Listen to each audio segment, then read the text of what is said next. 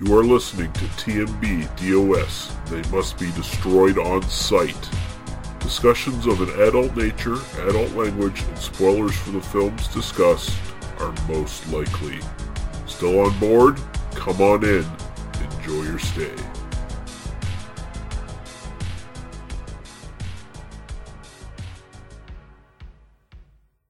They must be destroyed on sight.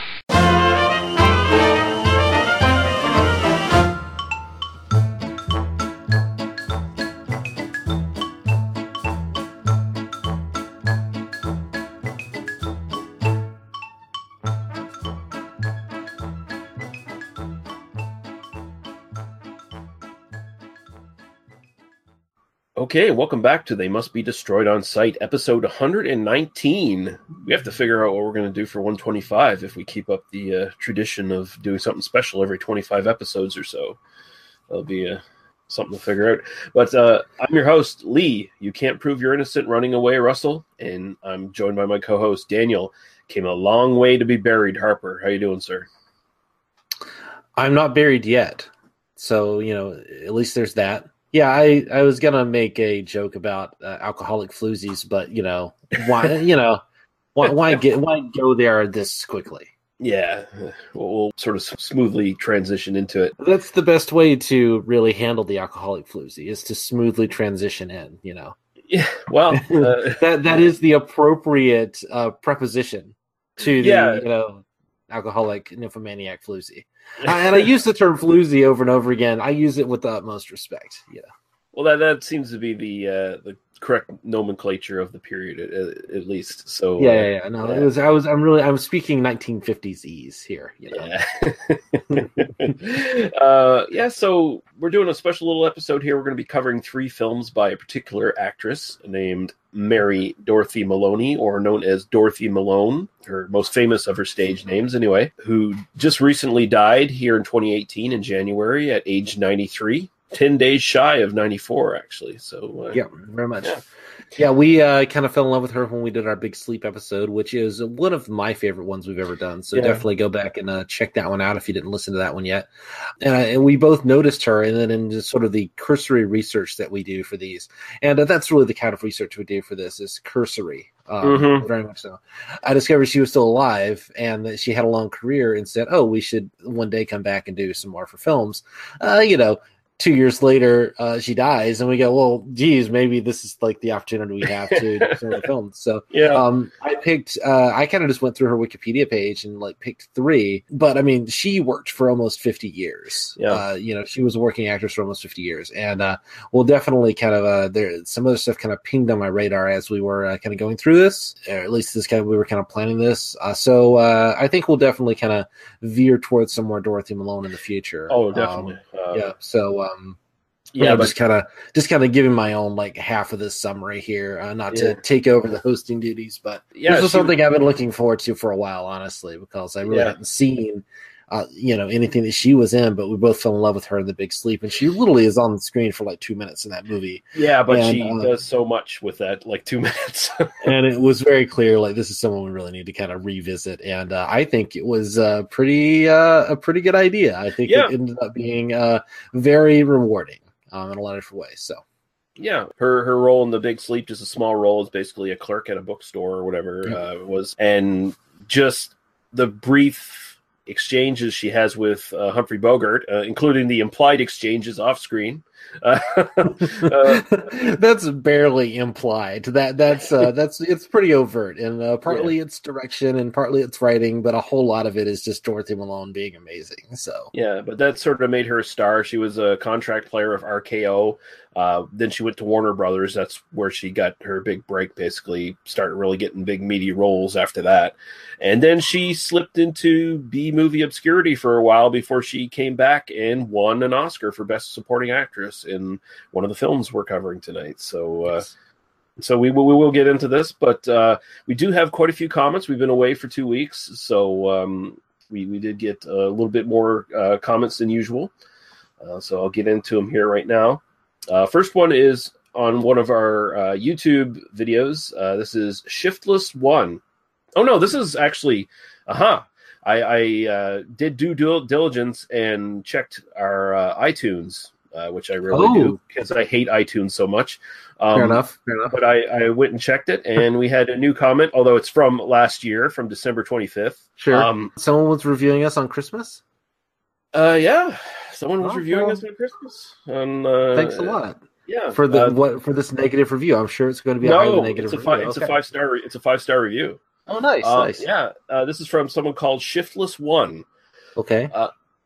Seeing this podcast title was borrowed from a classic horror film. I expected the movies reviewed would be limited to the genre and stuck in the post-70s era, but happily found this wasn't the case. The genial hosts cover a variety of films in various genres, ranging from older obscure thrillers like Hangover Square, to westerns like High Noon, to neo-noir like Night Moves, and, of course, horror, both old and new. The discussions are quite literate, interesting, and deep, focusing on thematic elements, characters, and production aspects, rather than just the usual plot rehash, and provide some real on-point observations about the films covered. Very engaging films and film talk. Yeah. Well, that's about the best review. I mean, we can just quit now, right? Like, we've gotten one iTunes review, and it's the perfect one. Like, Well, it's done. Thank you, Shiftless One. Yeah, I'm sorry it took us 5 months to notice that. Sorry it took a week. So I never would have looked, but so it could have been there for 5 years before I would have even bothered to check. But hopefully they stayed around. Hopefully they weren't like 2 months later. Where the fuck is my review being shouted out on the podcast? These motherfuckers. Really, this person only listened to like a handful of episodes and then just wrote the review and then quit. But yes, thank you very much for the review. We do appreciate all of our reviews. We just don't often check that particular site. If you, Shiftless One, are on Facebook, you should come to our Facebook group. Yeah, They Must Be Destroyed on Sight on Facebook. He may very well be one of our existing Facebook members under a different name, of course. So if you are Shiftless One, and not just a shiftless one, let us know. Although we enjoy socializing with shiftless people as well, so that's we're both kind of shiftless ourselves, so it's kind of fun. Yeah, but that was very cool. So 2 reviews on iTunes, both of them positive, because the first one was from our friend Mike Murphy from a while back. So there you go. Mike Murphy's taste is just terrible. But we're not really going to talk Dorothy Malone today. We're just going to talk Marvel movies. I think that's the new plan, right? That Black Widow. It's going to be all Marvel all the time. Yeah. Our next one is from a longtime listener and acquaintance of yours, more of an acquaintance of yours than mine, but Henry Lampman. And he says, Daniel, or to me and you, actually, why did I copy and paste that? That's the fucking to me and to Daniel in the fucking, fuck it. As we'll see if that ends up in the episode. It will. I'm not gonna the only thing that's absolutely certain to never be cut out of an episode of a podcast is anything that says, "Oh yeah, we'll cut that out." Yeah, that's the stuff that always gets left in. Yeah. As one of your 4 fans, yes, I enjoyed the discussion of Hackers and Short Circuit, and your lives as young nerds. I saw all 3 films in theaters and haven't seen them since. I've been reluctant to revisit them, but maybe now I will. As much as the other 3 fans want the podcast to get more political, help me out. Or maybe he's saying not more political. Yeah. I think he's doing a bit of a sarcastic emoji there. Yeah. Back when I hung up my activist shoes, WikiLeaks was doing wonderful things for liberty and exposure. What changed besides maybe airing some of Clinton's dirty laundry? I mean, that's a bigger question than necessarily I want to get into in a a little 2-minute answer, but I mean, I think the big picture is, when Chelsea Manning went to prison for one thing, and I mean, it really kind of looks a lot more like, the real thing that WikiLeaks did was Chelsea Manning fed them their, most important leak, and kind of put them on the map. And Julian Assange was always just sort of the Bond villain-esque guy who, pretended it was all him, right? He kind of got the media exposure, regardless of how you feel about sort of American politics, et cetera. When you are perceived as, when you're supposed to be the kind of big information, kind of truth teller guy, and then you are perceived as being like kind of heavily biased, towards one side of a, kind of political activist one way or the other, you're necessarily gonna, your reputation is gonna sink. I think if he had been doing the exact same things, but have been doing it in a sort of pro-Clinton and anti-Trump direction,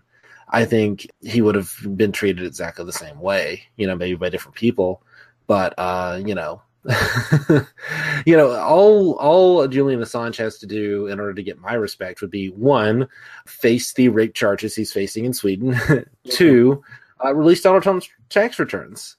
Find and release Donald Trump's tax returns, and I'm going to consider it all good as far as I'm concerned.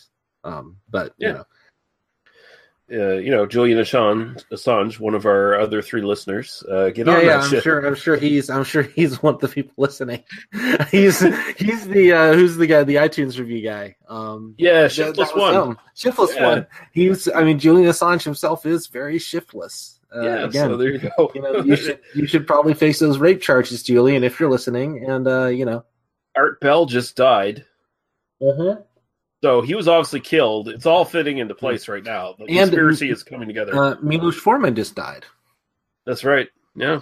So in like 3 months, we'll do a Milos Forman episode because that'll be the first time we get around to doing it. Yeah.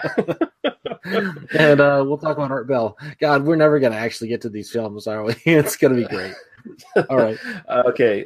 Next comment. Thank you, Henry, and I hope you comment more. You're too silent. We always do appreciate your comments. We disagree politically, but we do appreciate your comments. Thank you very much. On our episode, The World, the Flesh, and the Devil on YouTube, someone called Cindy G.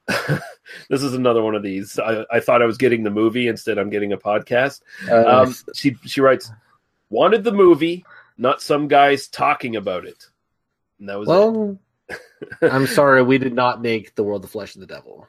Yeah, I suggested to her that she should try searching better next time. Yeah, I'm pretty sure The World, the Flesh, and the Devil is on YouTube, right? I think it is, yeah. And I mean, even if it's not, when you search for it and our podcast comes up 10 things down the list, and you look at it, it clearly shows that it's a podcast. It's not the fucking movie. So, So, Cindy, grow a brain. The World, the Flesh, and the Devil is quite a good film, and I hope you found it and watched it and enjoyed it. She probably wouldn't have. She sounds really dumb.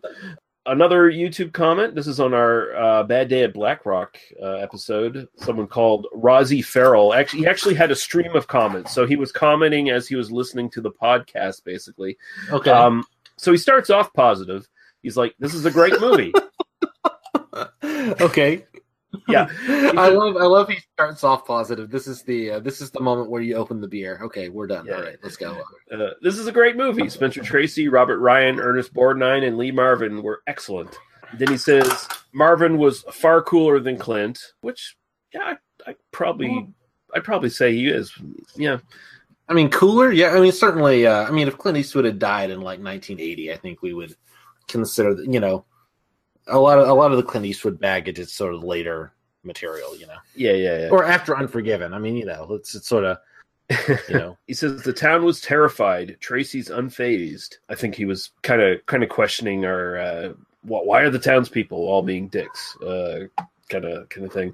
Then he says, and I can't remember if I mentioned that all 3 of these people were in the Dirty Dozen or not, or if I just mentioned 2. But he says, the Dirty Dozen had all 3, Marvin, Borgnine, and Ryan. Then he asks, are you guys real movie fans? Well, you're listening to something like episode 105 of a podcast about movies, so I would think so. But, Then he says, know your people. And then he finishes off by saying cursing is not equal to commentary. Okay. Okay. Well, fuck you. Yeah, that's what I told him in the YouTube comments. Fuck you. Cursing is orthogonal to commentary. I think that's I don't know. I haven't gone back to listen to that one, but you can't please everybody. No, and I don't want to, especially not fucking dicks like Rozzy Farrell. So fuck you, Rozzy. Then we have a couple comments on our Facebook page. First, my friend Erie Eric, after I posted a picture of Dorothy Malone, he writes, holy shit, that woman is drop dead gorgeous. That neck, Those ears, those cheekbones, those glasses, those eyebrows, that bottom lip, those teeth, that jawline, that suckable nose. Yeah. So this was our response after seeing The Big Sleep as well. Yeah. And why this episode is existing. Because I believe the photo you posted is a still from The Big Sleep. If I'm yes, it is. So, yeah. So that's pretty much all the commentary I was going to do on these films. So, we can just kind of close up early then. We're done. See you guys in episode 120. And then finally, Jeff Williams says, "Oh man, she was in so many underrated films like Warlock, The Last Sunset, The Last Voyage, and Private Hell 36. These sound like all titles that we have to. Yeah. Well, I mean, I will do a lot of Dorothy Malone films based on what we've seen so far. So yeah, let's throw them all on there. We'll do them eventually. Yeah.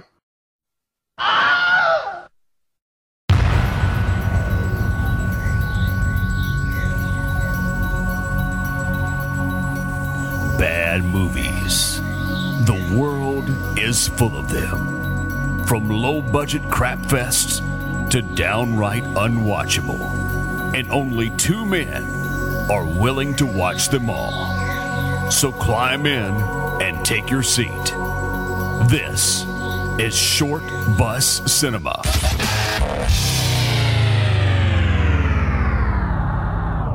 Let's do it.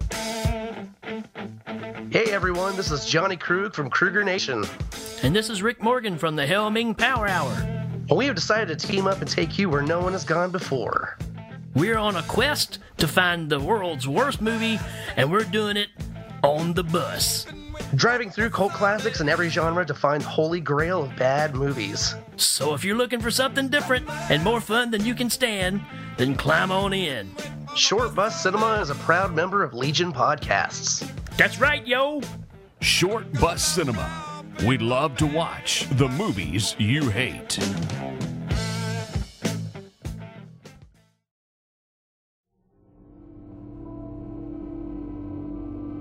Looking for something different in your podcast library? Then why not check out the Podcast Under the Stairs?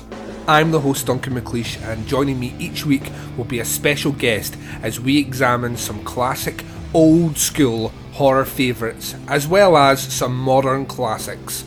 That's not to say that we don't tackle some of the, let's say, more questionable entries into the horror genre. And if all that wasn't enough, we have a subset of shows called Baz v Horror, where our horror novice, the Baz, tackles horror in all shapes and forms to see who will come out victorious. So what are you waiting for? The show can be found at podcastunderthestairs.wordpress.com and on Stitcher and iTunes.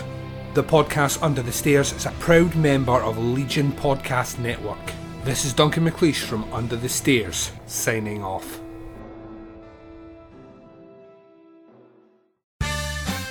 Did you ever see a film at such a young age it left you traumatized with cinematic wounds? Necrophilia. It's a dead issue, man. Don't push it. Cinema Psyops is a weekly podcast documenting an ongoing experiment on the mind of an unwilling test subject. No one should have to watch this movie. Oh, no one should have to watch this? No one should have to watch this movie. Surprisingly, it's not a topic that a lot of people really want to tackle. I'm shocked, Prudes. I know, really. Right? It's the next sexual frontier that no one wants to explore. I am, in the most sincerest of senses, disappointed in you. It takes a powerful goddess like Connie, jam her arm down the monster's throat and kill it. Oh, I'm still tripping out over that. Even as a kid, I was like, I gotta find a girl like that. Every week, I get a new look of disappointment that I never thought I could get out of it. Unimaginable. At 12 years old, you should not be watching this movie. Obviously. At 13, you should not be. 14, you shouldn't be. I'm not entirely sure even 17-year-olds should be watching this. Just because you're offended by something doesn't mean that you have the right to demand that it doesn't exist. Watching this film again, I had all of this like little nerd glee with everything that kept little history all popping up absolutely. at you. So I totally loved this film. Hey, I know why you couldn't see that. It's because your brain's warped from watching this shit at 12 years old. Yeah, this is a rough movie. I told you ahead of time when we were getting ready to do it that it was. How did you watch this shit at 12? Because physical wounds heal, cinematic ones don't. Listen to Cinema Psyops. And now to present the award for the Best Actress in a supporting role, Mr. Jack Lemmon, ladies and gentlemen.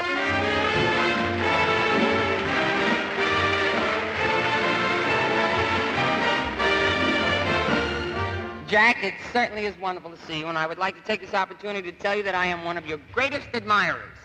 Well, Jerry, gee, I don't know what to say. Just read the teleprompter like everybody else. It's easy. Thank you, Mr. Lewis. The nominees for the award for Best Actress in a Supporting Role.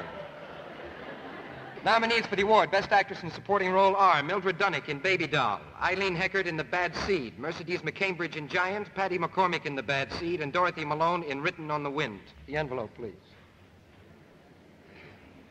Dorothy Malone in Written on the Wind.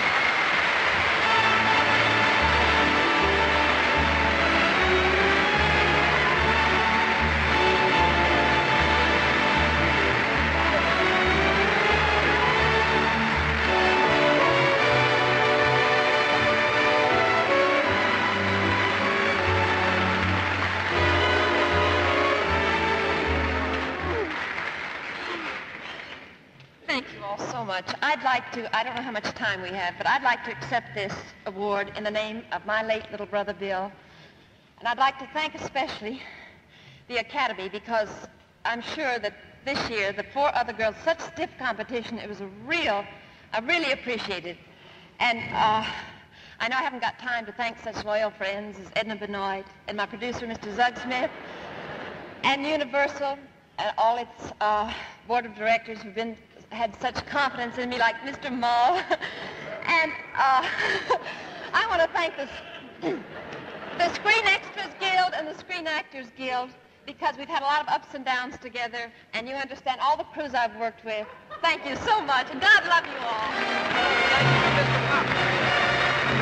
All right, so we're going to start off first, and this is Dorothy Malone's sort of foray into being an independent, no longer under contract by one of the big studios, and this is The Fast and the Furious from 1955. Directed by John Ireland and Edward Sampson, written by Roger Corman, Gene Howell, and Jerome Oldham. It is starring John Ireland as Frank Webster, Dorothy Malone as Connie Adair, Bruce Carlyle as Faber, Iris Adrian as Wilma Bedling, Marshall Bradford as Mr. Hillman, Bruno Visotto as Bob Nielsen, and Bird Holland as Doctor. I have a lot more on here. Oh, actually, I should say this one. Larry Thor as Detective Sergeant. I like that. but that's like Major from Catch-22 is Detective Sergeant. But yeah, like honestly, as we get into this, you'll quickly discover that none of these people really matter, other than the first 2 people.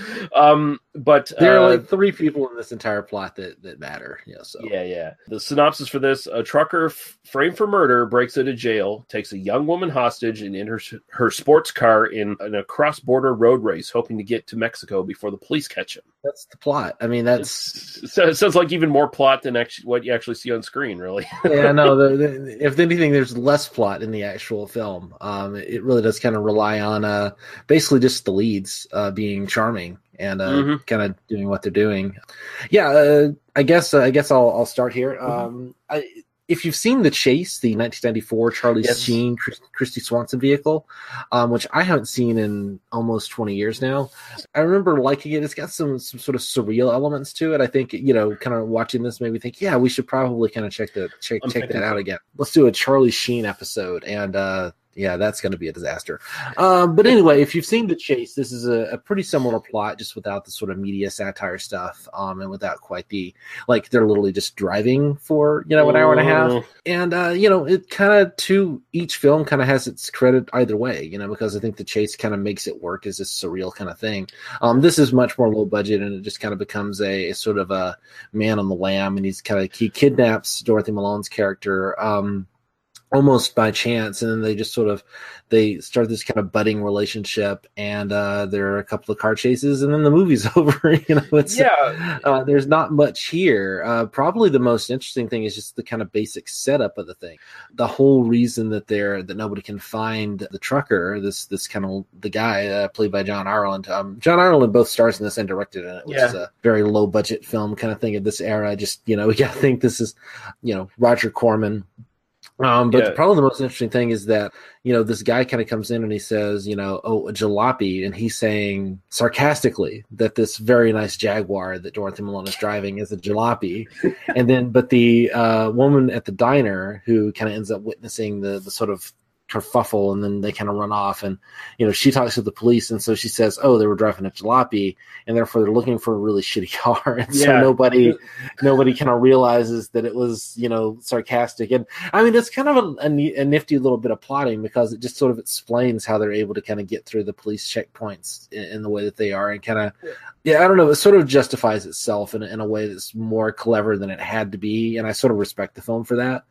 Other than that, I mean, there's really no story at all here, except they just kind of drive around a lot and make eyes at each other. When you go into this, you've probably already known about the Fast and the Furious franchise, the modern one, right? Yeah. Where this has no real connection to it, because that franchise basically just bought the rights to the name, not the rights to the actual story, because they figured, well, we don't want Roger Corman to sue us, so we'll buy the rights to the name for what I read was stock footage, rights to use stock footage, which is a very Corman thing. And I'm sure there was also a pile of money involved somewhere as well, because that's also a very Roger Corman thing. But this is kind of like, you kind of figure Fast and the Furious, 1955, it's got to be a teenagers driving stock cars around the road and going crazy. Not at all. It's that's Grand Theft Auto. That's a few years down the line. This is literally just we got two actors in a car, and they just kind of walk around and do stuff. This is it's supposedly sort of a crime film. It's supposedly kind of a thriller, but it's kind of a noir plot. Yeah, but I mean, it doesn't really have a plot at the same time. Right. This is, I mean, we're starting with this one. This is, I think, I don't want to speak out of turn here, but this is the least of the three we're going to cover. Oh yeah, it totally is, for sure. I did watch this a couple weeks ago when we were first planning on doing it, and then I rewatched it this afternoon, and I mean, it's I kind of had a hard time really paying that close of attention to it. Yeah.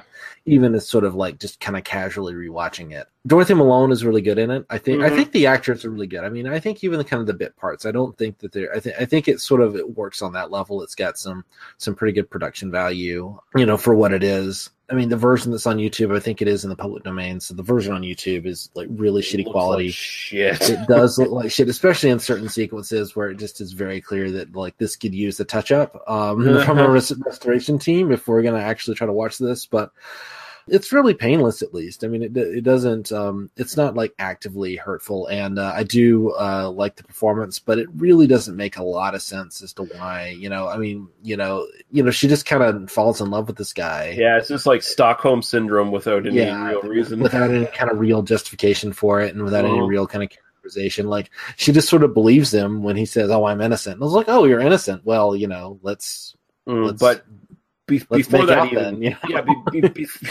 but before that even, it's like, everyone's just so kind of badly written in this. It's like she does her best, and like she's snappy with the dialogue, and she makes it interesting, But some scenes she's really cold on him, and then she moves to hot, like she goes back and forth, like, oh, I'm into him, I believe him, and then the next scene it's like they're both at each other's throats again, so it doesn't really make any sense. And then you just get a lot of filler footage. There's a bunch of stock footage here. There's actual stunt stuff that was done.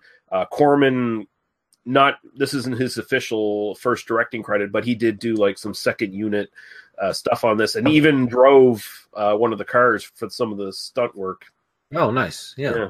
But I don't know. There's just not much here. It's just kind of like it's worth a bit. I mean, it's Corman, it's Roger Corman. So if you're a completist, it's one of the films he produced. It's also, I believe, the very first film produced for the American International Pictures Company. So you can see some of the origins of where the kind of the exploitation genre is going to go in 10 or 15 or 20 or 25 years. You can kind of see and sort of embedded here the same sorts of ideas, but ultimately it's a low budget flick. If it wasn't Roger Corman directing it or producing it, then we probably would just kind of forget it entirely. Dorothy Malone does what she can. I do like that she's the kind of race car driver. Like, that she's not like borrowing the car or something like that. I mean, there is this sort of like proto-feminist angle. I think the thing that I'm learning about Dorothy Malone, just from kind of reading about her and kind of watching these films. Even when she was kind of just doing whatever she could get for hire, she tended to pick good parts. And despite that this is the most stereotypical role of the three we're going to look at, and the least of the films, I think it's still nice that there is a little bit of a, she, she's more clever than she has to be. She's not just sort of damsel in distress, which, Marilyn Monroe often was in films of this kind of era, so. Yeah, no, she comes off way better than anybody else in the film. So I mean, she's the only one really that's like memorable. I mean, even John Ireland was like directing himself and still comes across as kind of like a generic dude. Yeah, maybe the asshole at the diner at the beginning. You kind of remember that guy, who's the guy who gets knocked out, and you have to like rely on him finally waking up from his coma or wherever the fuck to finally give some information. The only other person would be the woman behind the diner, and just because she can't she can't find the pineapple juice, and she gets the jalopy thing wrong. But yeah, no, it's a decent little whatever, but it's not really worth kind of. I don't know. It's an hour and 12 minutes long or something like that on YouTube, and you could play that at like 1.5 speed, and you'd be fine. Like you'd get what's going on there. Yeah, but I mean, it did really well though. Budget was $50,000, and it made $250,000 box office. So no, I'm sure they played it at it was just sort of one of those drive-in kind of cheapies, and it played as a B picture, and made money back. Sure, great, and launched the career. I mean, launched Roger Corman's career. So this really did sort of take off for him, and helped get him his first directing job, which we'll move into right now, I guess. I've got nothing more to say. I'm done. Five Guns West from 1955 as well. Directed by Roger Corman, written by R. Wright Campbell. This is starring John Lund as Govern Sturgis, Dorothy Malone as Shaylee Jethro, Mike Connors as Hale Clinton, R. Wright Campbell as John Candy, no relation, and Jonathan Blaze as Billy Candy, no relation, Paul Birch as J.C. Haggard, and James Stone as Uncle Mike, Jack Ingram as Stephen Jethro, and Larry Thor as Confederate Captain. And the synopsis for this: during the Civil War, 5 condemned Southern prisoners are plucked off death row and promised pardons on the condition that they undertake a mission to head west and bring back a double-crossing Confederate spy who has a stagecoach full of Confederate gold. It does. I mean, there's a lot that I have issues with. We're reading this off of the Wikipedia page, and I watched this afternoon, and there's a lot of stuff that is not really accurate on this Wikipedia page. No, but again, what's your sort of initial? I'm not even sure her last name is Jethro, because Jethro is the last name of the guy who's like the Confederate traitor, or the guy who the traitor to the Confederates. Yeah, so the guy. So I think whoever wrote this plot summary didn't know what the fuck they were talking about. Yeah, it could be. Because I got that. I mean, I read the plot summary, and then I was kind of expecting a twist that never came. And in fact, you get a different twist. So I probably had a different experience of this film than I was really intended to have, because I kept expecting like, oh no, it turns out I was the Confederate War deserter all along or whatever. But yeah, this film was really good. I think it's a little bit slow to start. I think that the first 30 minutes or so might play better now, having seen the film and kind of gotten a little bit more of where it's going, to kind of at first the 5 men who were supposed to be able to kind of tell apart pretty quickly. I mean, it spends some time trying to give us a little bit of backstory on them, at the very beginning, just as they're kind of being read their pardons. But I found it really difficult to kind of differentiate them at first. I think, it's kind of like, let's just kind of get into the movie and kind of tell me this without just literally reading it out to me. And I think now that I've seen the film, I can kind of go back and maybe kind of reprocess that and kind of go, oh, okay, now I know what you were trying to tell me all along. And then the final third kind of becomes a little bit of a kind of a low budget action thing, which is it's got some pretty clever stuff in it. It's got some stuff in it I quite like. Particularly there's a sequence involving some floorboards and a crawl space that I think is actually really much more clever than a film like this would typically be. But it does kind of feel a little bit like, oh, it's low budget Western, kind of like TV Western kind of production value. And but the middle of this film is actually really interesting, and that's the part that Dorothy Malone is in most prominently. She is absolutely the best thing in this film, and I think this is a film that basically works from beginning to end. It's amazing that this is made in 1955 because this is, I mean, it feels like it's pointing pretty directly towards a revisionist Western kind of aesthetic. This is a proto Dirty Dozen. Yeah, it's a proto Peckinpah, proto Morricone. I mean, or a Leone. I mean, you could put a Morricone score under this, and lengthen some of the shots, like just re-edit it slightly, and you could tell me, oh, this was a low budget spaghetti western, and and I'd believe you. I mean, it works that well. It's not to the level of like a Leone or like The Great Silence or something like that. It's not that good, but it definitely is. It would fit pretty handily into that subgenre. I really like some of the character work here. I mean, again, particularly Dorothy Malone. I love that she's clever. I love that the kind of the card sharp guy. He kind of comes up and he's trying to literally charm her pants off, and she literally kind of gets away from him and closes the door and goes, "He thinks he's charming," and I just I kind of love that. I love that she's trying to get information out of these guys. There's the really dumb guy who's also the writer of the film, which I think is just it's the same actor. The actor who plays that is also the writer of the film. He knew what he was doing. Yeah, he knew what he was doing. But I love that he just starts giving her all the information she wants, and and she acts, oh no, I'm just here for some tobacco. It's and you could tell in her performance. I mean, it really is. I mean, it seems like damning with faint praise, but you could see in her performance, she's just tricking this guy. And on the page, I can't imagine that it works nearly as well as kind of her performance is able to kind of breathe into that. Yeah, I can see. I mean, because there's a review of this, just on the kind of again on the Wikipedia page, DVD Savant found this movie is less interesting for its quality than its place in the development of independent production.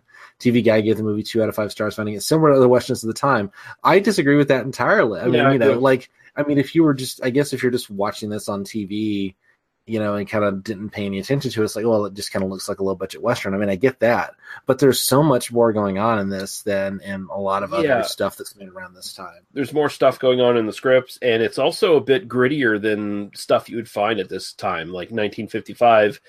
Not a lot of Westerns with stabbings and with people being shot on screen within that shot. Like, when you talk about spaghetti Westerns, a lot of historians make a point that spaghetti Westerns were much more instrumental in showing, like, hey, this guy's getting shot, and you actually see him getting shot within that shot on the film, like instead of there's a close-up of someone shooting, and then it cuts to the guy falling over, Yeah, there's even a long shot, like a kind of a deep focus take where, there's this guy riding off on a horse, and, basically somebody like picks up a rifle and aims and fires, and then he falls off the horse, kind of down the line.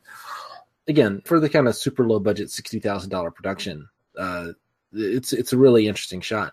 Some of the action doesn't work at all. Like there's a final shootout at the end where a guy pulls the trigger, and then it takes about a second for the guy to respond. And then there's a fist fight in the dirt that's pretty obviously a couple of actors who had like one take to pretend to fall over. Some of the physical struggles in this make the fist fights in spaghetti westerns look good, incredible. Yeah. No, it definitely kind of lost me a little bit there in terms of the sort of the standard pleasures of the western are supposed to be in the sort of the gunfights and the fist fights and that sort of thing, and this actually it falls down on that regard. I mean, ironically, this right there in the final 10 minutes, basically, it kind of has those two moments that just completely take me out of the film in terms of just sort of buying the reality that it's actually done a pretty good job of establishing to that point. And I also think that once Dorothy Malone kind of becomes the kind of more generic Western supporting role, kind of the once they get into the siege aspect of the final part of the film, because the middle part of the film is kind of, let's all try to rape the blonde girl. That's like that's kind of like the middle part of the film to a certain degree. And there's a pretty intense little rape moment there. I mean, there's a sequence that reminded me. I mean, honestly, this film reminded me of Once Upon a Time in the West during that sort of sequence. I mean, this again, it's not nearly as well done as that sequence is. It's not nearly as sort of focused on character, but certainly, I mean, basically, this guy's coming on to her. He's like, just give me a kiss, just give me a kiss. Yeah. And then, like, he starts forcing his way onto her. And, I mean, it's legitimately threatening. Mm-hmm. And she's like, okay, I'll do whatever you want. I mean, she's literally, like, acquiescing just to, just to keep her life, basically. And it's actually a fairly, I mean, you can see that there's I mean, this isn't really a Western. It's really more of a thriller, almost horror kind of film in moments like that. And then, again, you mentioned the knife sequence at the end. I mean, there's like a slow stabbing at the very end of this film that definitely felt like a lot more hardcore than I was expecting for a Western made in 1955. It feels much more kind of modernistic in that way. I mean, and that's kind of the term, that's the adjective I'd use for Five Guns West, is it feels much more modern than I was expecting in a film like this. And this is, and for Corman's first take in the director's chair, really well done, really well put together. Like, he did a lot of films after this that looked like shit compared to this. Oh no, this is there are at least kind of two fades that are actually, I mean, legitimately well done. There's one where you do a time cut, and there's a scene that happens where on Dorothy Malone's face, then the camera pans over to a lamp, without a cut between those things, and then we fade into later on with the lamp lit, which is a simple shot, but again, low budget in this kind of era, and without a cut there. So that was definitely like assembled in, I mean, it was assembled ahead of time, which is one of those things that is a stylistic choice that you don't often see in films like this, with this kind of budget. Yeah. And then later on, there's one where there's a dead guy, and then you're literally like, you fade to like dirt on his face, and in a really interesting kind of match cut there. So there are two like really strong visual moments that, again, just describing them don't sound like much, but it is much more sophisticated than you get from a lot of other films like this. Yeah, I mean, I bet Corman had some good prep time on this, because throughout his career, I wouldn't say Corman's a great director, but one of his biggest strengths is that he really was a proponent of prepping films. Yeah. Sometimes he just dolly out really cheap films that didn't have a lot of prep time, but here it just feels like he had everything. Well, if you have no money, like if you have no money and you're doing everything yourself, you've got to prep ahead of time. It's when you can throw $100 million at something that you could just sort of like throw money at the screen and then just figure it out later, because you can always just go and reshoot something. Low budget filmmaking, I mean, the whole thing is like, you've got 9 days, you've got this script, you've got to shoot it, you've got no money, you've got, you have to plan ahead of time. And that's just sort of, I mean, that's just the nature of the beast. I mean, and that's what's so great about low budget filmmaking. In a lot of ways, and it really kind of cuts the wheat from the chaff in terms of people who can really make a real film and people who just sort of, just throw money at problems. Yeah. I will mention that one thing that takes me out of this a little bit, like from right at the start. Afterwards, I was all right with it, but nobody in that group of Confederate guys sound like they're from the South at all. Like, nobody in that. Nobody in this film. I was kind of assuming that we were out west somewhere. I mean, do they ever like tell us where we're supposed to be?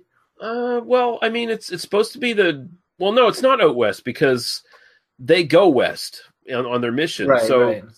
it's I was like kind of assuming it's like Texas or something, where it's not like Mississippi or Louisiana or whatever. It's where kind of, because Texas was under Confederate control at that point. So So that's probably more my bias than anything, where when I think Confederate soldier, I think Mississippi, Louisiana, shit like that. Sure, no, I mean, I'm not disagreeing with that at all. I'm just kind of going like, I mean, I don't know. I'm kind of giving the film just a little bit more credit than it probably deserves. Because the group has that one guy who's the older guy who's sort of got the Walter Brennan sort of squeaky old coal miner, gold miner thing going on. But yeah, okay, whatever. But and also he's practically going tarnation. Pretty much. God darn it.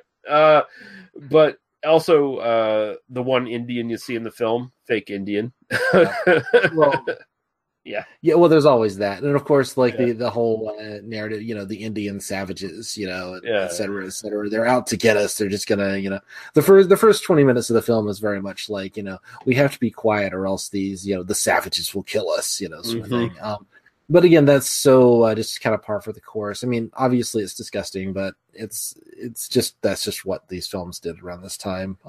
So it's kind of, of course, there's the rape sequence in it, and of course, this definitely goes on the deep ambivalence about how people felt about the Confederacy and pop culture in the 50s.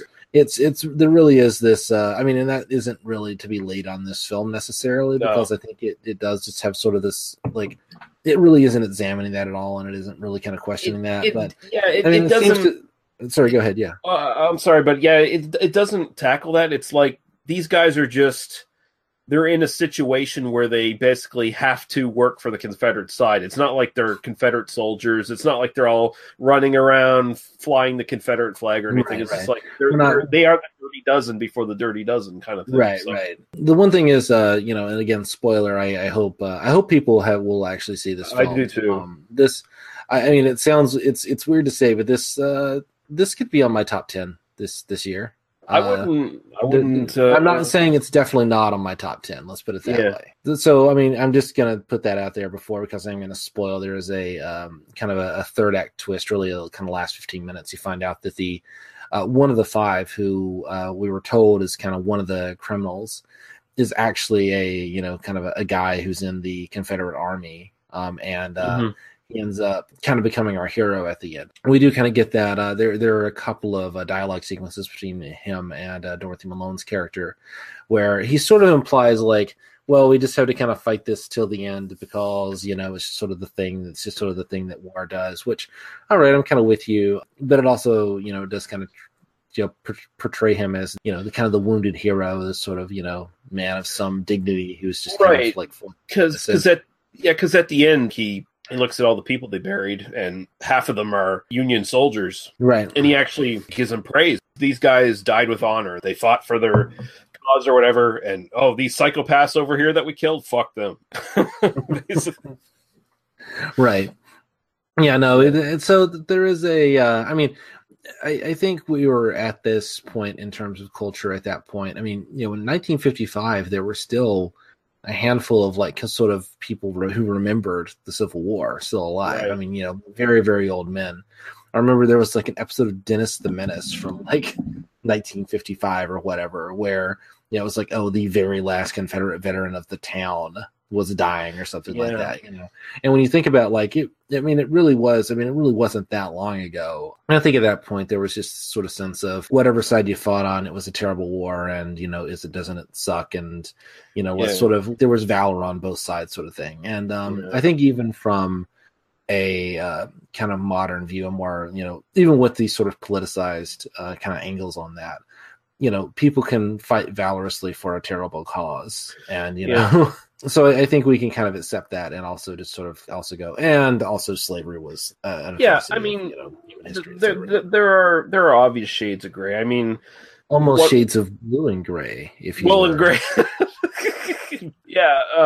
A series I really like on still on Netflix right now, Hell on Wheels. I mean, that has characters who are Confederates who are not necessarily, they weren't pro-slavery or whatever. There was more to it than that, but still at the same time, it's in this sort of modern context, it's you might have not been pro-slavery, but fuck these guys.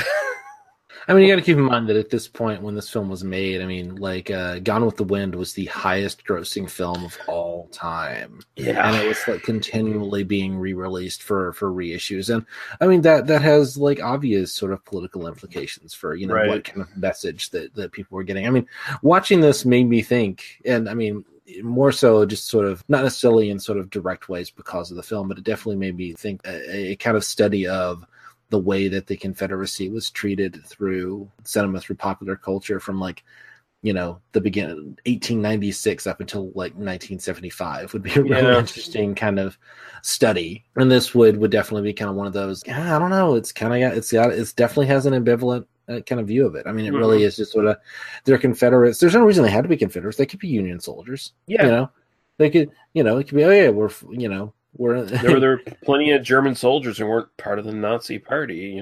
Yeah, sure, absolutely. Anyway. Yeah, but we should go the film was really good. Yeah. Dorothy Malone was really good. I would recommend you watch this. The version that's on YouTube seems to lack a opening and closing credits. Well, there's a couple versions on that. There's a couple of them that try to skirt the getting caught by the YouTube copyright thing, where they're like 2 hours long, where they'll go halfway through the thing and then it'll start the movie over again at a certain point and shit like that. Okay. So that's kind of a common thing that's done on YouTube these days. Yeah, I saw kind of a couple of different versions and just sort of like, oh well, I'll just pick this one and I'm sure it's fine. So it would be nice to get an actual good version of this.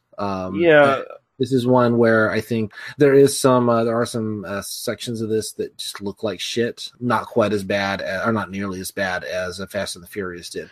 But there are some low light sequences that really could use a touch up. I'd love to see a nice restoration of this at some point. Probably when Corman dies, they'll do a big box set. Well, yeah, and here's the thing: Fast and the Furious and Five Guns West. So there's multiple versions on YouTube. I think there's a couple versions on Daily Motion as well if you search deep enough. Internet Archive has Fast and the Furious, but it's an even shittier version than the YouTube version. But both of these are on Amazon Video, apparently. Oh, nice. I didn't even check that. That doesn't necessarily mean the quality's good, but no, it does not at all. But the Fast and the Furious, I know, does have some decent DVD releases, and if they stole a print from there, it's probably good. I think Fast and the Furious is probably public domain anyway, so I think it's on a lot of those movie packs. Yeah, I'm pretty sure Fast and the Furious is. I don't think Five Guns West is public domain, but no, that's actually a film that's a little bit better than like a B grade. Yeah, thing. It's not the Z grade piece of crap, whatever. And it's Roger Corman's first directorial debut, which I'm sure kind of helped to kind of keep it alive in terms of rights and that sort of thing. Roger Corman paid a lot more attention to this one than maybe he did to Fast and the Furious. Furious, right? Like Fast and the Furious no one would have heard of that film if it wasn't for the fact that someone wanted to buy the rights to the name and make a series of movies. Right. I found it again just on Dorothy Malone's Wikipedia page, just kind of looking at. I said, like, behind the curtain here before we kind of get onto Written on the Wind, which I'm not trying to extend the episode, but my whole thing was, I just picked some stuff that would be interesting, and I kind of realized like Dorothy Malone was in the very first film that Roger Corman directed. Well, clearly we have to cover that anyway, and the fact that she's in it and also excellent in it, which we found out means we need to cover that one. And then also, this like the Fast and the Furious, she's in and I thought it was going to be kind of a teenage drive, driving cars movie. So I'm like, well, that'll be fun, and so it was a very easy, like, well, she's in these like very early American International Pictures films, I mean, really, we could have presented these to Mike Murphy. I bet he would have covered these on BB&BC, of course, not really any boobs in either of these. No, low body counts, but you could definitely see this being like kind of important even in that kind of genre. So that was really why I picked these two. But I mean, it looks like she has such a long career. We could have done like anything. It's so we've got a lot of stuff to come back to. That's definitely sure. Okay, so we'll move on now to Written in the Wind from 1956.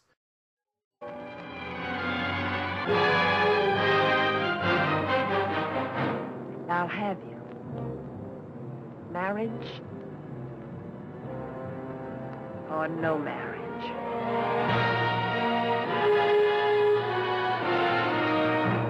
I'm in love with you.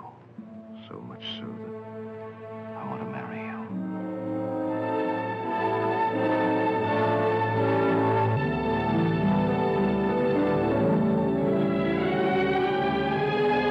Universal International presents Rock Hudson as Mitch Wayne, who owed everything to the oil-rich Hadleys. Lauren Bacall, who had married Kyle Hadley too soon.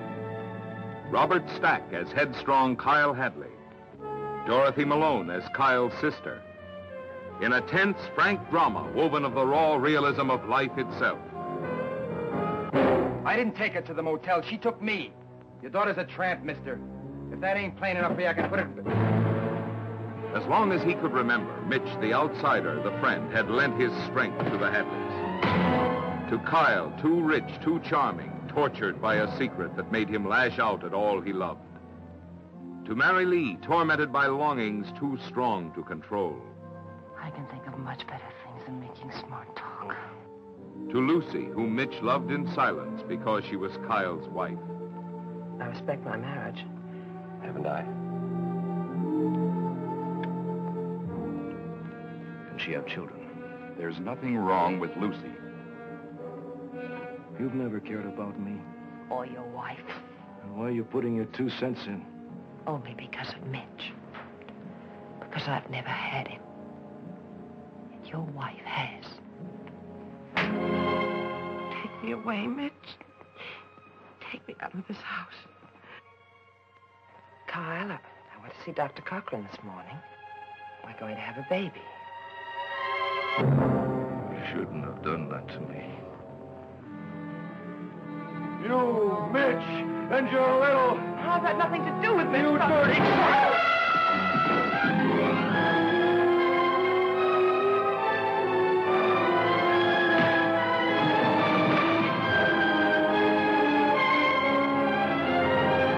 Get out before I kill you!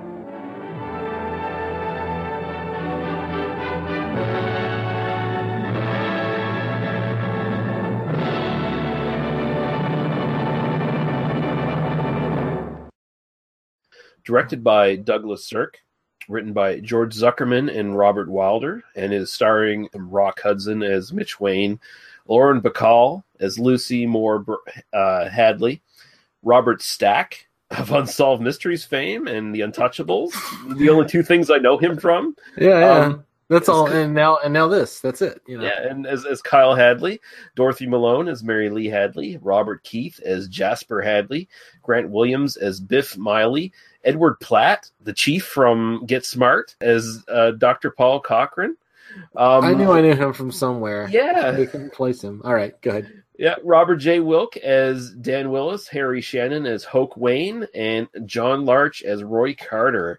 And the synopsis for this is: alcoholic playboy Kyle Hadley marries the woman secretly loved by his poor but hardworking best friend, who in turn is pursued by Kyle's nymphomaniac sister. And yeah, that kind of the very bare bones of this. Yeah. I mean, the plot is very soap opera. Mm-hmm. You kind of look at the this kind of inspires things like Dallas and Dynasty and stuff later on, particularly Dallas. Can I start on this one? Because please go ahead. I really enjoyed this. I just want to read the this was the bit that told me Dorothy Malone won the Oscar for this. So yeah, it was kind of like that's an easy choice. If you look at the Wikipedia plot summary, the first line is self-destructive alcoholic nymphomaniac Mary Lee, Dorothy Malone. ... That sold me right there. Yeah, I'm like, well, yes, this is a film we need to see. And Douglas Sirk directed it. We've never done a Douglas Sirk film. So, yes, please tell me what you think of the film. Oh my God, I love this. And this is usually not the kind of thing I'd watch, but I was really hoping you would enjoy it, because once I started watching it, I was kind of on I don't know if Lee's going to really get into this. So, yeah, please tell me what you think of it. So I watched this cold. I didn't do any research on it or anything like that. After I did the research, a lot of my research actually confirmed what I was thinking about this. As soon as I started watching this, I was like, this film's a fucking parody. Like, it's straight up a parody of 1950s melodramas. Everything here is over the top.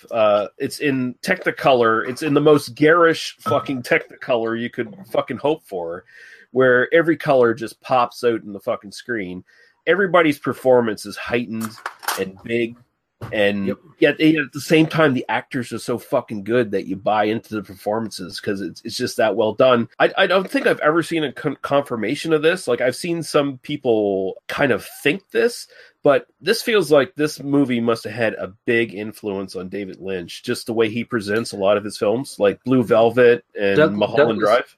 I mean, I think I mentioned, actually, I could probably look at the plot summary I wrote for Blue Velvet. I'm pretty sure I mentioned Douglas Sirk in the you might have, yeah, and that was my first kind of time watching that. It's a very people today might not know Douglas Sirk very well. I mean, I'm not like super familiar. I haven't seen a whole lot of his stuff. Well, he got out of Germany, like he escaped Hitler's regime. Right? He escaped. So Douglas Sirk was not Jewish.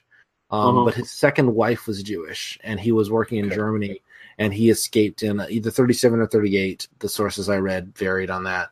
But he came to the U.S., and then he kind of had a decade of he was just kind of trying to make it in Hollywood, and then eventually sort of made it doing these sort of Technicolor, dramas that were fairly successful, but really didn't get a ton of, despite the fact that this kind of got Oscar nominations and stuff, and it won, Dorothy Malone won hers for this.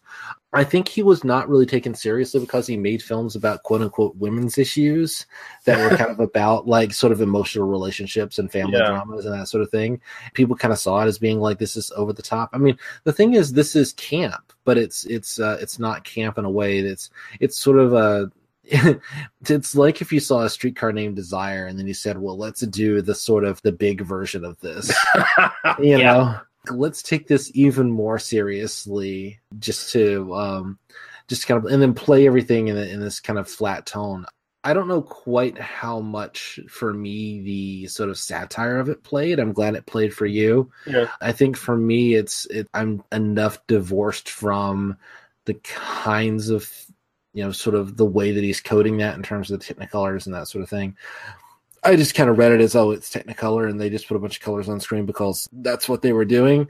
So I process it more on an intellectual level as a satire than on the sort of direct, Well, no, I think it works on both those levels. Like immediately as I start watching this, just the visuals immediately made me think David Lynch. I was like, Jesus Christ, this is Blue Velvet. Like this is proto Blue Velvet. I guarantee you, David Lynch saw this film. There's no way David Lynch did not see this film before he made Blue Velvet.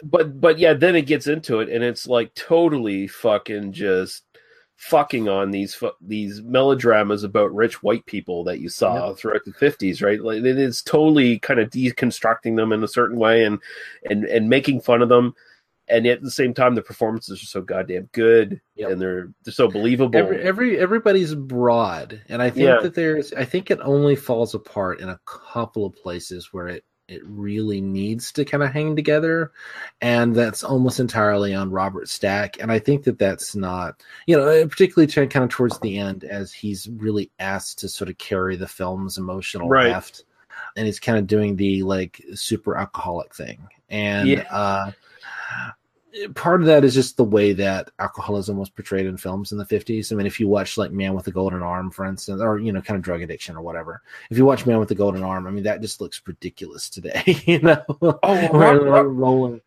rolling around and, oh my God, I need the needle. It doesn't. The way Robert Stack drinks, there's no way he could do half the shit he's doing. Yeah, I know.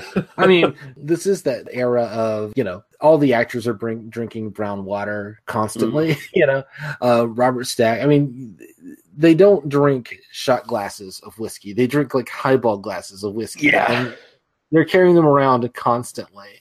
Both he and Dorothy Malone's character are, very, aptly portrayed as alcoholics.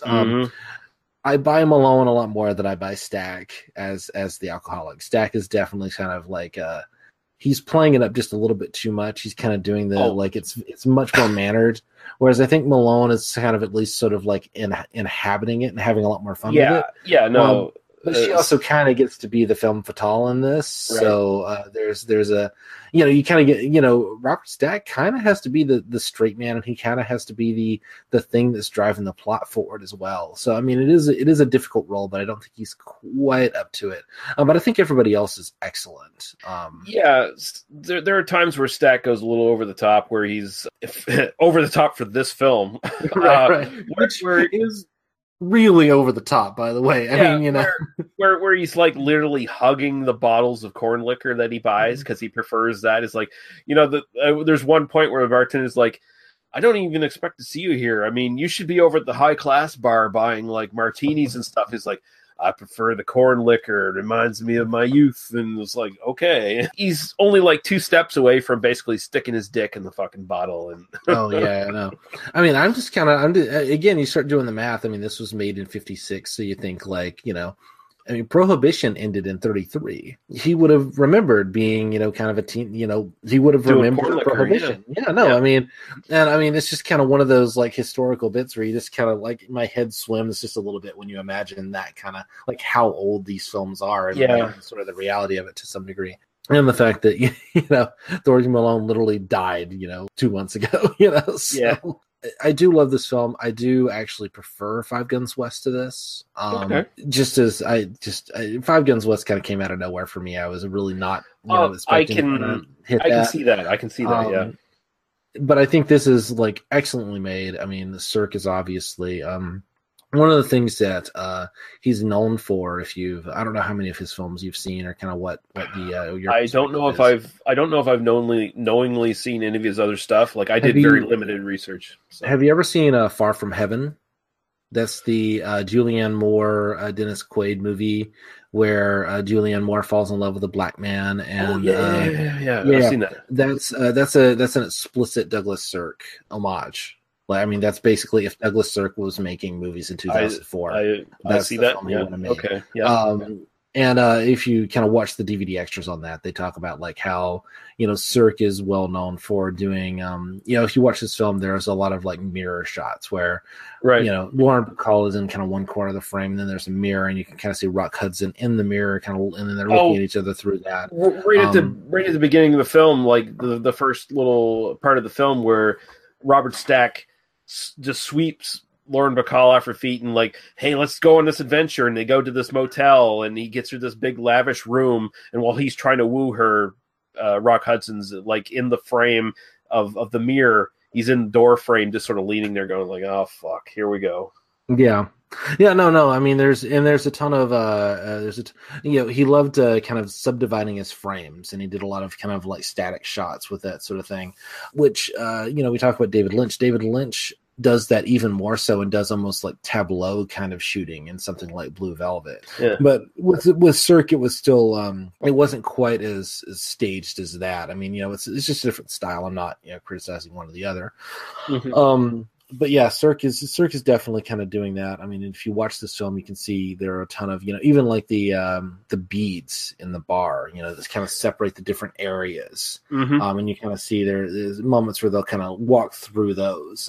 Even the way there's a nude scene, quote unquote, which isn't really a nude scene, but Dorothy Malone's like robe ends up kind of serving that purpose in kind of a pivotal sequence. And so you look at the direction here. I mean, you could watch this on mute with no subtitles and get a whole lot out of it just based on the way it's shot. I mean, it's exquisitely directed, and that's just Douglas Sirk. He was a master, but he was a master in this kind of like weird way that just hasn't always. It's hard to kind of show this to somebody today and say like, no, like look at what he's doing. Look at how you kind of have to you have to be a film fan just a little bit to sort of get into Douglas Sirk. Yeah. Thank you, commenter on our for criticizing us for not being film fans. We're talking about Douglas Sirk here. Go fuck yourself. Yeah. But yeah, I mean, the funny thing here is before I saw this, and again the Lynch connection, I was just assuming when I was seeing Lynch's films that he was directly parodying just fucking soap operas. Like I thought he was just doing parodies of those. But now I look at this in a different light. No, he's aping Douglas Sirk, and this was before soap operas. This is what soap operas took from these films and just threw away anything interesting and just made these shitty. Well, there's a bit of a feedback loop, right? Because soap opera was a format that was invented to sell soap on the radio back during the Depression, right? And then some of the earliest like TV shows, I mean, there were radio serials, and some of the earliest TV shows were, soap operas. And in fact, Dorothy Malone, after this, kind of as she gets a little bit older, and I think she was in Guiding Light or something. She's on Peyton Place, which is a primetime soap starting in the early 60s. I mean, literally starting with black and white TV. Her later career, like a lot of her later credits, are like Return to Peyton Place in like 1982 or whatever. So she did some like made for TV movies. I really love her just because she did seem to kind of go back and forth between TV and film a lot, and she never seems to have she's doing Roger Corman movies like right the year before she wins an Oscar for this, and you just have to think like, she slumming it with Roger Corman, but hey, doing what you had to do to make work. She was quintessential like workman actor, like she was doing whatever she had to do to keep in the fucking keep working. And to be amazing. And oh my god, can we talk about Dorothy Malone in this? She is so good in this. Please talk about how amazing she is in this. Why don't you tell me how amazing? Oh, man, as sexy as you can fucking be in 1956 is what Dorothy Malone is in this film. It's worth noting just before we even talk about that this film would have been considered incredibly racy for 1956. Yes. Disgustingly racy for 1956. That's a lot of the way that the film was kind of sold, and a lot of the way that basically cinema. I mean, they started to relax the Hays Code so that films could compete with TV again. Because TV was like domestic and at the home or whatever. If you want to entice people to come to the theater, you do two things: you widen the screen because nobody's ever going to have a widescreen TV, and you start having people sleep with each other. Yeah, because you can't do that in prime time. And this film plays with that. Like it could not have been made at any other time because it plays so well with that balance between what you can and can't kind of do on screen. And this pushes about as far as it can. And Dorothy Malone is the perfect like little moment for that. And with that said, now you tell me how brilliant Dorothy Malone is. She is so many things at the same time. She is sexier and more of a sex symbol than Marilyn Monroe could ever hope to be in this film. She skirts the edges of dangerous and sexy and pathetic, and at the same time, just her body language and her actual performance, everything combined together is so immaculate. Like there's no false notes with her at all in this entire film. She, of course, she's stunningly beautiful. It's a really difficult role. It's a really challenging role tonally to sort of like pick up, and yet, I criticize Robert Stack perhaps a little bit unfairly. I mean, he's got a hard thing to do here as well. I mean, he's got an incredibly difficult thing to do. Dorothy Malone is doing something almost as difficult, and you never see her sweat at all in this film. No, she's doing this very broad, big character, but at the same time, she still brings the emotional depth to it. Like she's still, you can see the insecurities in her character. You can see the underneath the facade that she puts on all the time. And she's funny. I mean, the moment when she's got the picnic basket, like the case, and she sits in the car and she's like, are you ready for lunch? Where do you want to go? I've got an idea. I mean, there's this. You just watch her in that scene, and she there's this fire behind her eyes, and there's this scheming intelligence, and also just this like completely kind of adorable nature. And she as an actress is doing 3 or 4 things at the same time, and the character is doing kind of 3 or 4 things at the same time. And you just watch her, and yet I just want to laugh at like her body language, where she's just so overtly trying to hit on this guy, and the way she flirts with the guy at the gas station. Oh God! That's also another like brilliant bit of Douglas Sirk direction, because that's all one shot. That's amazing too. But her performance in that, like you just watch like the way her eyes flutter just a little bit. And, I love it because she's like he's like I close up in an hour. When you make half an hour, and then he says half an hour, and she says, "How about earlier?" Like. Or whatever, and then like go lock up now. I love that they recognize each other. I think that's my favorite bit in that scene where she's like, "Oh, aren't you so and he played football or whatever," and he's like, "Yeah, you didn't see me. You recognize me out of my shoulder pads or whatever." Right. Yeah, which is a really deft bit of writing because you like, oh, I get kind of what you're saying now, and obviously this is a guy literally working at a filling station, and this is basically like Paris Hilton or whatever, And he's like, well, I know you. And it's like, oh, well, we know each other. Let's go fuck. It's so, I mean, it's just great. It's just, and the look at her face after he says that. And it's the 1956 version of, yes, I'm going to get laid tonight. Yeah. It's such a great scene. It's such a great performance. There is this sort of thing where, I watched this twice, and the first time I watched it, I, just kind of watched it a little bit casually without subtitles or anything, and just sort of, just kind of absorbed with the film. I was kind of getting, I don't want to say bored, but I was definitely kind of getting the like, all right, this is kind of 50s melodrama, kind of, it's kind of doing the thing it's doing. And then Malone shows up. And suddenly the film just like bursts to life. I mean, there really is, there's this fire that's just kind of following her around the whole time. I can see that, because like you start off, it's Rock Hudson, it's Lauren Bacall.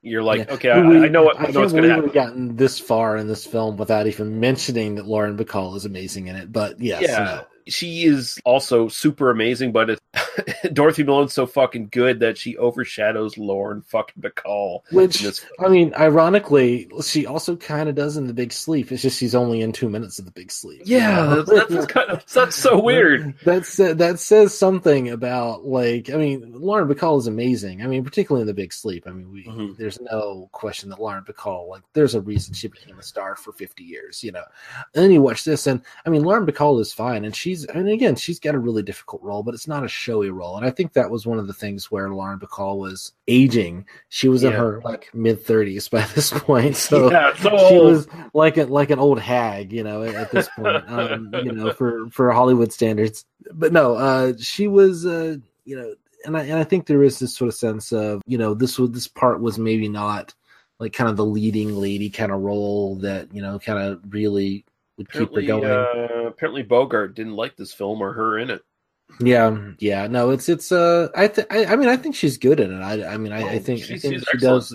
She's not doing the showy things. She's doing she's the straightest one in the entire film. Her and Rock Hudson are. They're almost like in a different universe compared to everybody else in this film, right? Bacall has to be a woman who has a miscarriage in a film in 1956.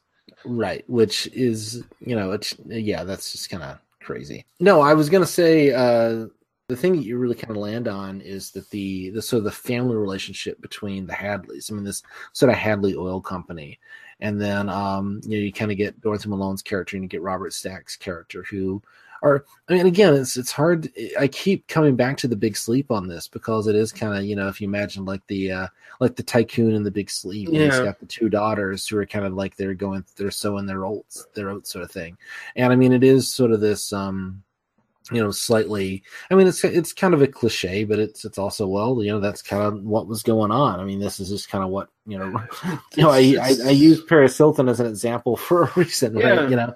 It's the same idea, but here in this case, it's with this and The Big Sleep, it's the sort of monkey shines of the kids that are like actively affecting the health of the patriarch of the fucking family, Whereas, in real life, Paris Hilton, every dumb fucking thing she does, her fucking parents don't care about her. It seems pretty obvious.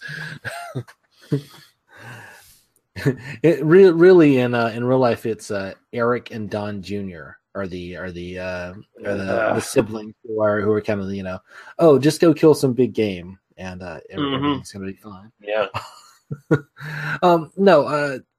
God, I mean it's such a kind of fascinating film. It's such a great. I mean, Dorothy again. Malone is so great. It's hard for me to think about anything else about this film. Always nice to see a geologist on screen. You don't get to see nearly enough heroic geologists in cinema. I think we should definitely kind of play that up.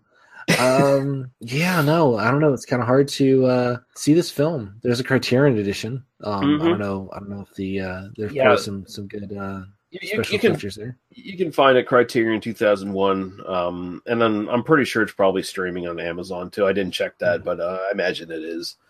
And I mean, with the previous two films, the Corman ones as well, I should mention Corman just recently sold all of his fucking films to Shout Factory. he had a previous deal with Show Factory with some of his titles that were released back in like 2010 or whatever. But now he just did a deal basically like Corman's in his 80s. Like he doesn't have that much longer to live. Corman's in his 90s now. I Is looked he in him his up. 90s? He's like 91 okay. or something. Yeah. Okay. Yeah. Shit. Well, there you go. He has even less than I thought to live probably. So he still has the same amount to live. He just started earlier than you thought. Yeah. But he just sold all of his titles, and apparently his kids are suing him now because they feel sort of gypped. But he just sold all his the rights to his titles to Show Factory, and you're probably going to see a lot of this shit come back out on DVD and Blu-ray at this point. It would be really nice to see a restored, really good version of Five Guns West. I think some of these definitely need to be rediscovered, and I definitely want to do some more Roger Corman films and some more Douglas Sirk films and some more Dorothy Malone as well. There's I'm picking up Girlfriends in the process of doing this podcast, and he actually did a film noir with Linda Darnell in 1944 called Summer Storm. So that's one that we just need to. We're going to do that. We're going to put that on the list, sight unseen, right? Yeah. I couldn't find it. It wasn't on YouTube, or I was literally going to watch it this afternoon, and then I couldn't find it on YouTube. So damn it. Yeah. We're wrapping up because I do have so I'm going to surprise you with something. Okay, well, yeah, we'll wrap this up. I love this film. This is my favorite of the three. Please. I mean, we can keep talking. I'm just saying. Yeah, I got a little segment we're going to do before you get into the DVD info. So okay, well, we did the DVD info, so we're already okay. Well, we're good. All right. But I will mention one trivia thing here. Douglas Sirk wanted to be stated that Kyle Hadley was gay in the film. However, this could not be mentioned directly due to the Hays Code. Right. Nevertheless, it was still implied that Hadley is secretly in love with Mitch Wayne, which is ironic considering Rock Hudson was gay. Right. I mean, it is one of those things where, particularly when Dorothy Malone is like literally like, I mean, you can practically see her pressing herself into his dick. Yeah, and it is like, he's just kind of like, very straight laced, hard shoulders. I mean, there's such thing as being a good guy and respecting your friend, and then there's Dorothy Malone rubbing her tits up against your dick. Okay, dude. Dorothy Malone in that sequence, and if you go to YouTube and you just search Dorothy Malone, and I think you have to search this movie or whatever, but you'll find like a little 2-minute clip that's that scene, and watch that scene. It's it's worth it. Trust me. You definitely kind of get that. Yeah, Rock Hudson, a gay man. I can understand how he was able to resist that a little bit more than some of the rest of us. But it would be another kind of angle on this to kind of say, and well, this kind of goes into what I was going to do here actually, which I was going to ask you. We haven't played a game in a while, and I'm glad you love this film because we're going to play a little game. All right. Okay. We're going to play Remake This. Remember when we used to play Remake This? We did it a couple of times way back at the beginning. And so the way we play this game is I challenge you to remake Written on the Wind. You are a producer, right? So I come to you. I'm a studio head. I've got $50 million. I'm going to give to you to remake Written on the Wind. Okay. What I want from you is a director, a star or stars, who are you going to put in it, and a sort of concept. What's your concept for how to remake this movie? Okay, so first thing, concept, I can't do this as a parody of melodramas. I have to make it more straight-laced, so it's probably going to be a very depressing film. Are you going to do it period? I'm not going to do it period. I'm probably going to modernize it. I'm almost tempted to make it in the 80s and make it period in the 80s, just because it informed so many films in the 80s, right? I'm feeling it. Okay, so shit. Okay, so first off, director for this. Yeah. If you don't have like a name director, I mean, I kind of get that, but like just sort of concept. I'm just kind of going like, what's your idea? Here's the thing. This film has such great dialogue and it pops off. I almost want, and I think this is a weird choice, but at the same time, I think it's kind of a smart choice. I almost want David Mamet to direct this and to rewrite the script. He would David Mamet would definitely not turn in the version that Douglas Sirk did. No. We can leave it at that. But yeah, I could see that. Okay. Now, who are you going to cast? Okay, so Mitch Wayne, Rock Hudson's character. Who's that guy from Mad Men? If you hadn't asked me, I would have been able to tell you. The big star in Mad Men. We'll get there. Go ahead. Okay. Who else? Okay, Lauren Bacall's character. Yep. I would. Oh man, this might still work. She's getting a little older. Mm-hmm. I would go Julianne Moore. I get that. She just strikes me as that sort of classical actress kind of thing. John Hamm. John Hamm is the Mitch Wayne character. The Robert Stack character. Thinking age range. Oh man, I almost have a really dumb answer for this that I would like to see. Go with the dumb answer. I'd like to see just because I think it would be a train wreck. Tom Cruise. I would like to see him play a drunk playboy who throws his money around, and I want to see. Basically, he would be. Remember that scene in A Few Good Men where he gets like super wasted? Yeah, and it'd be that scene, but he's now like 55.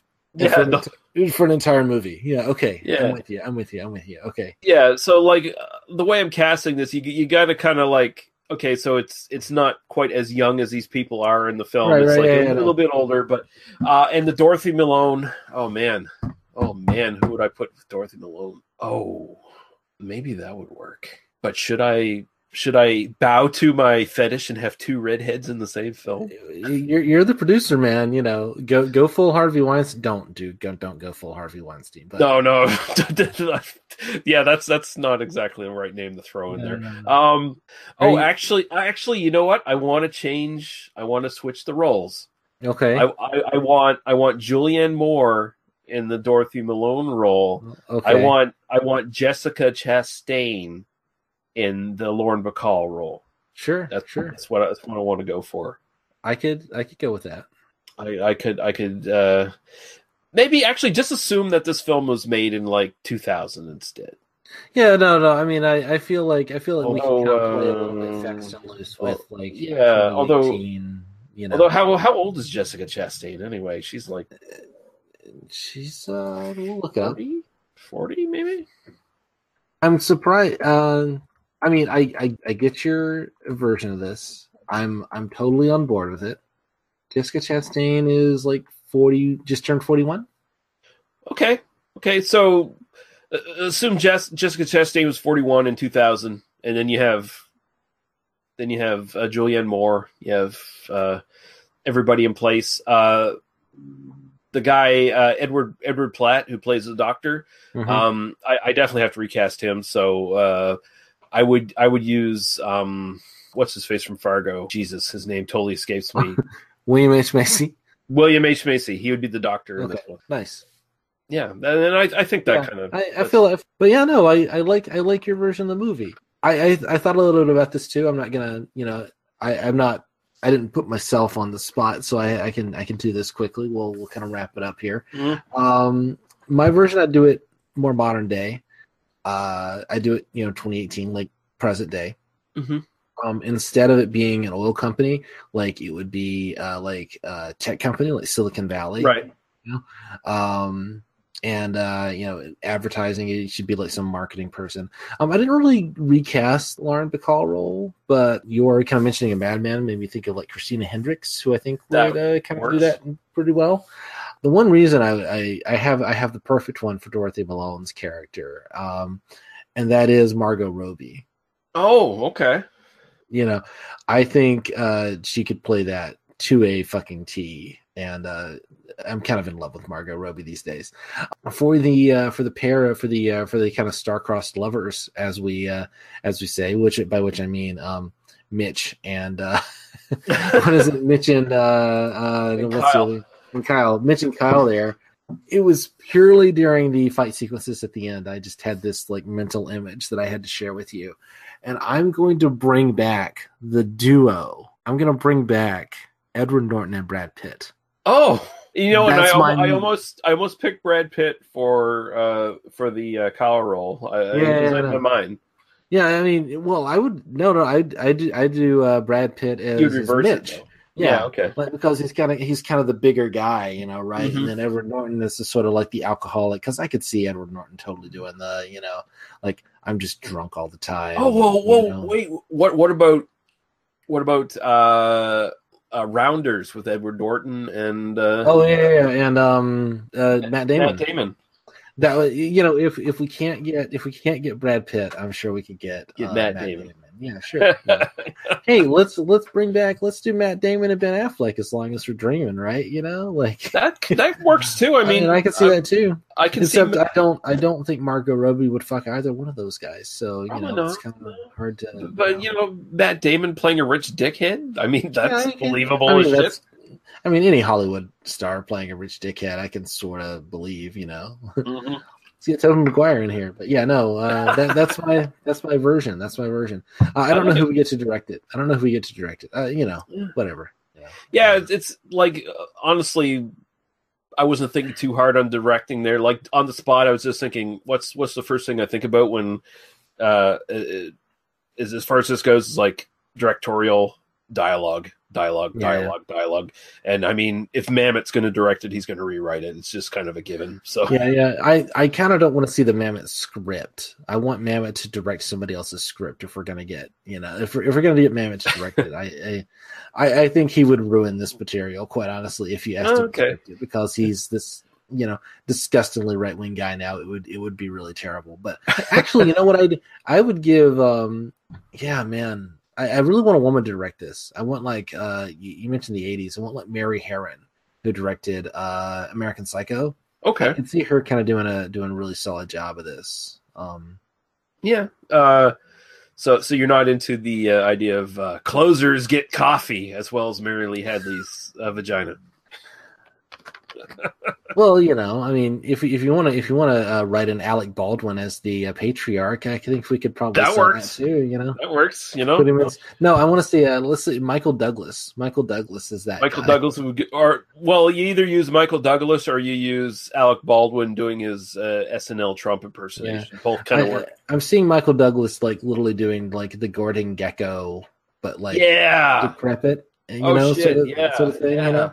Like where he's still kind of wearing those 80s ties and like, but you know, he's surrounded by like these like 20 somethings who are all like working for this like Silicon Valley BuzzFeed like, you know, firm. And he really listens to Huey Lewis and the News a lot. Like he's just that annoying. Actually, I will mention I did see The Circle since the last time we talked about, and that's the movie from I think like last year, which has got Emma Watson, and it's based on a David Eggers novel, which I haven't read because it's fucking David Eggers.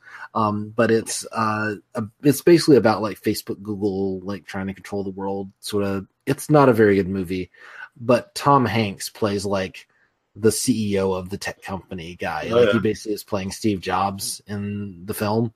And he does a pretty good job. You can sort of see him as that character, but he's so avuncular. I kind of like the idea of like the stick in the mud CEO who's like kind of the owner, who then is like surrounded by like these young people who are doing all the like J.K. Simmons in Spider-Man, you know, sort of, you know. Parker, bring me the photos. Yeah, we've kind of gone off track here, but but no, that was fun. Yeah, it's fun. It's a good thing, you know. Yeah, so we're definitely gonna get into some more Dorothy Malone here at some point in the future, but and probably some more Roger Corman. You know, it'd be fun to do some Roger Corman. Yeah, totally agree. But until then, Daniel, tell people where they can find you on the interwebs.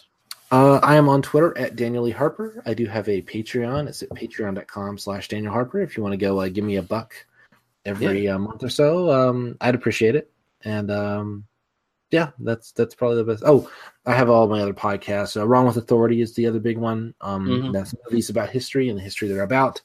And we do a kind of sub-thread on that because we can never just stick to a topic. But we do a sub-thread that's movies made or released during the presidency of Ronald Reagan. We do have an episode coming up whenever somebody manages to edit it. which hasn't happened because I haven't gotten my my thread onto the chat yet, so somebody can edit it. But we have a Raiders of the Lost Ark episode coming up pretty soon. Nice. We've already recorded, which was fun times, and I expect it will be a fun listen, although it's mostly us just kind of giggling. So right on. Of course, you can find us at tmbdos.podbean.com, where you can find our Apple Podcasts, YouTube, and Facebook links. Join our Facebook group. Best way to get in contact with us and let us know what's going on, and you find out what's going on with this podcast. We don't quite know what's going on with this podcast in the immediate future. I have no idea. Because next weekend I have to work, so we're going to be off again for a little bit. But if we want to just move into sex comedies, Dorothy Malone was in the very first Beach Party movie. Oh, that's right, wasn't she? Yeah, the Frankie Avalon. Yeah. It was on Daily Motion. I watched a little bit of it just to get to the Dorothy Malone bit, and she's lovely. Okay, that sounds like a good start. That sounds like a good start. Right. We're going comedies. back. I want to go back to sex comedies anyway. So yeah, shit. Done. We will Beach Party and something else, maybe joysticks. Yeah, we'll be doing some stuff with tits as well. So yeah, there will be some nudity coming up. Yeah. But until then, Daniel, it was a pleasure, and thank you everyone for listening. And R.I.P. Dorothy Malone. Yeah. Rest in peace. Great actress. So. We'll be back when we're back. Thank you guys and goodbye. Cheers.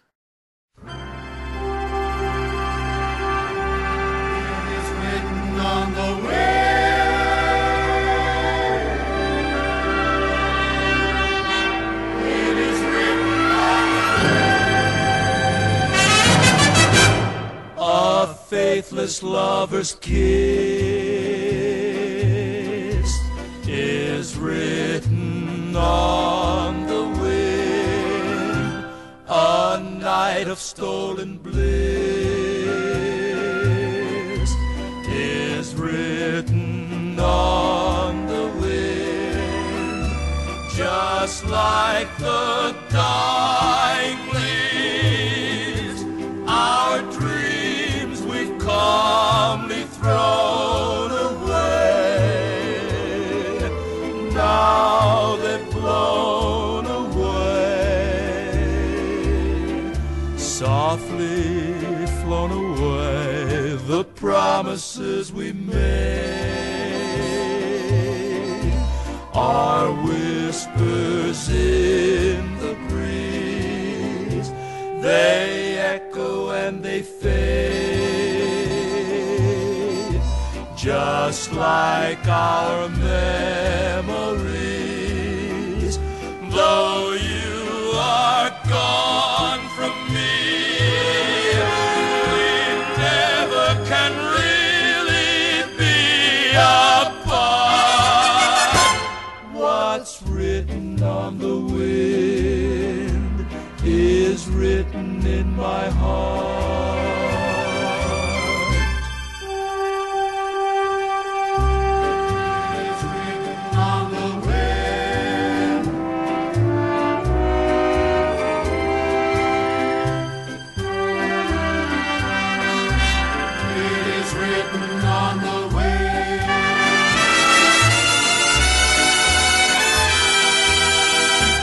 Though you are gone from me, we never can really be apart. What's written on the wind is written in my heart, is written in my heart.